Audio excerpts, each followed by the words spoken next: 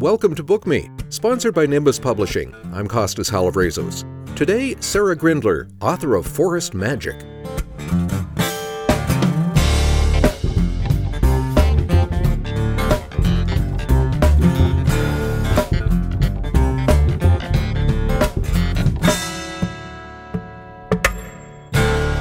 When it comes to exploring nature, children have an unfair advantage. They're much closer to the ground than parents or grandparents.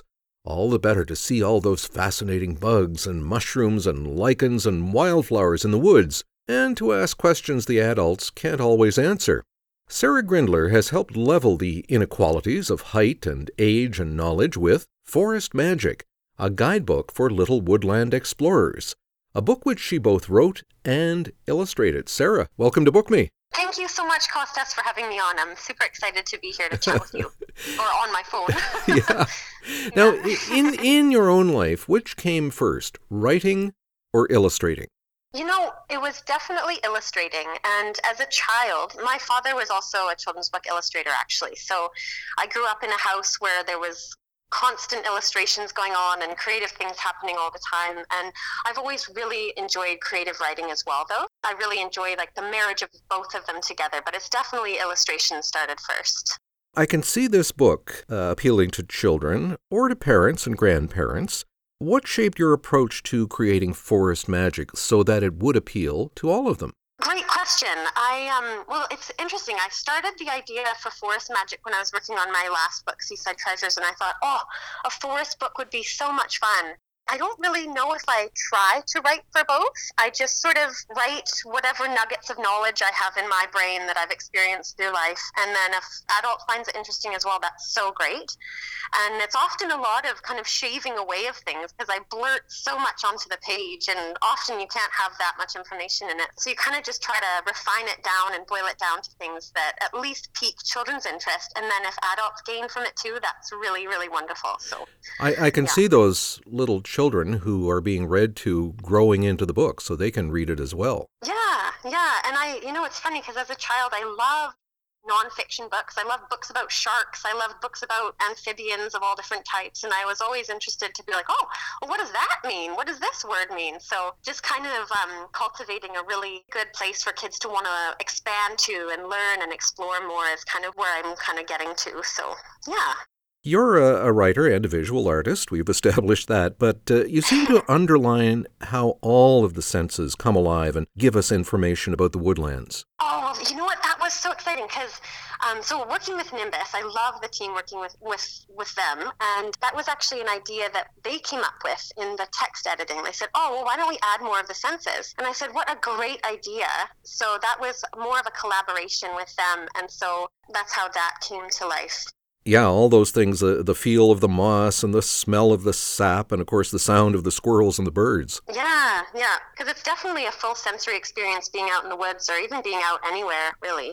I want to thank you for something, and that is naming a thing in the woods that's always attracted my attention, what you call the nurse log. Tell us about the nurse log. Oh, yeah. Well, the nurse log, it's so funny because even a couple people that have read it already, adults, have said, I never even heard of it called a nurse log.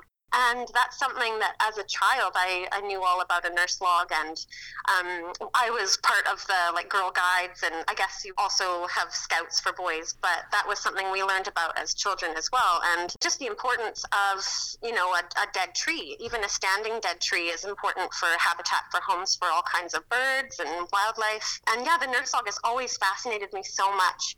And I've always photographed so many nurse logs because we've been hiking for years, ever since I was a child. And my parents were always really good at showing my sister and I the little things.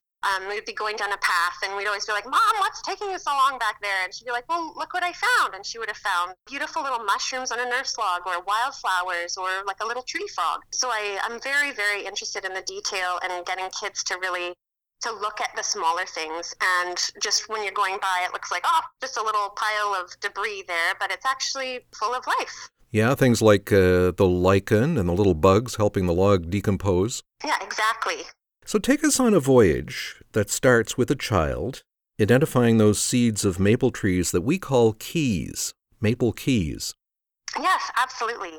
So a child would find a maple seed or a key, and they could plant it, and then over time observe them, and all of a sudden there's a sapling that's about 5 feet tall. And then over many, many, many, many years, that'll become a beautiful, huge tree. And and all around where I live, we've got so many beautiful forests that have a lot of really old growth trees still, and it's quite spectacular as a little child to look at that and think, oh my gosh, this took so long to get here, and it started from just a tiny little seed. So I hope that that would be inspiring for anybody really in what their voyage in life would be. And when you turn the page, in that journey you take the child on and see a full-grown tree and start talking with the child about how big it can get compared to the size you are now, it must be quite a moment of revelation. Yeah, I hope so. You have some fun relating the connections between, say, a very familiar mushroom and a very familiar bird. Oh, yes, the turkey tail. Yeah, so what I try to do is I try to find things that would appeal to children, right, that they can kind of relate to a little bit. Because in nature, we've got so many amazing things that are named after other things, and that kind of came across with the wildflower names as well that I've always really enjoyed. So I thought, it'd be super fun to have a little turkey in there just for them to be like, oh, yeah, okay, I see. And I mean, obviously, you can imagine a turkey as well, but it's kind of fun to just have that right there as well. And I've never known the name. I mean, I've seen those kinds of mushrooms growing out of tree trunks forever and never made the connection. It fans out just like a turkey tail. Yeah, for sure. So there's another little nugget of wisdom there, so... Now, on the other hand, you don't shy away from the importance of learning what a child can touch and should never touch in the forest for, very different reasons. Tell us about that.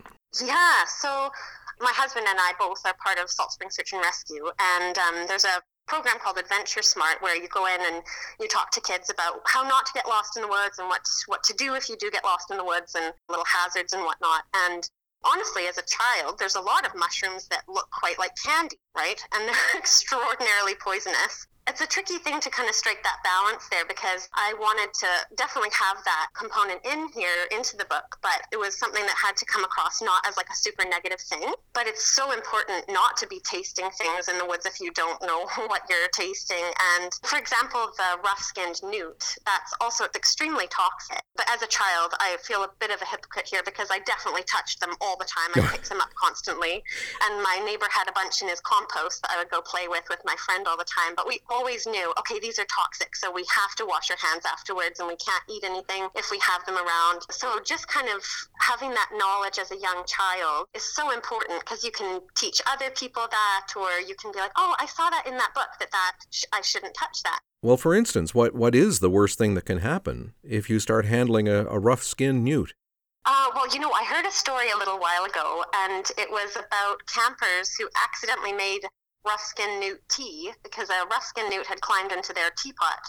Oh. And, yes, right? So anyway, apparently they had passed away. I can't really say that I know for sure that knowledge is true, but I do know that they can make you incredibly sick, and obviously if you ingest it, you would probably not make it. But honestly, if you just wash your hands afterward, you're fine. And also if you pick them up with a glove on, or often I find them in the middle of the road when I'm driving down the road around fall time. Mm-hmm.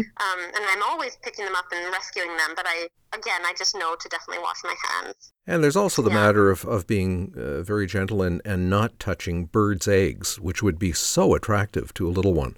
Wouldn't they just? Yeah, exactly. And growing up, actually, I knew so many times not to touch something or not to disturb something.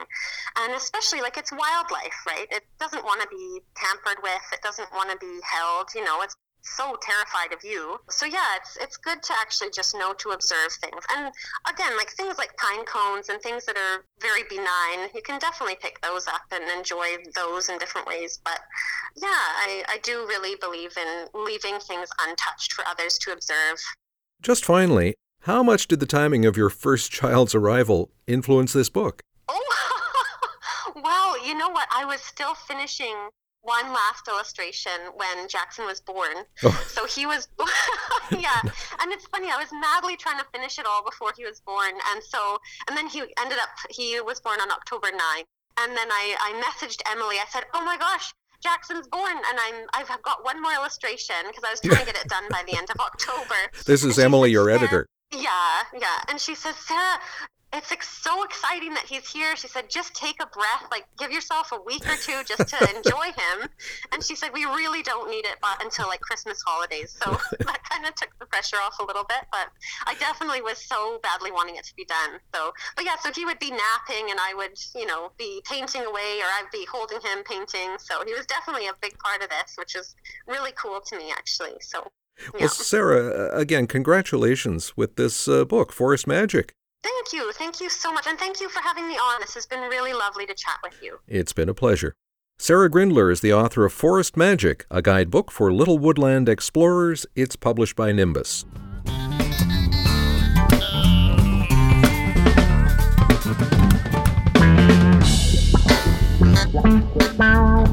We have dozens of conversations for you with people who create books in Atlantic Canada, authors, illustrators, editors, and designers, all on bookmepodcast.ca. Pass the word to your fellow readers. If you'd like to comment on a podcast like today's with Sarah Grindler, our email address is info@bookmepodcast.ca. Are you on Instagram? We are. Get an alert every time we post a new interview. Just follow Book Me Podcast. If you're in the Lunenburg County area, tune into our show every evening on the nonprofit radio station CHLU 93.7 FM, just before sign-off around 9 o'clock. Book Me is sponsored by Nimbus Publishing, and thank goodness Laura Hines can always tell the forest from the trees in all matters digital. I'm Costas Halavrazos. Now, let's go read.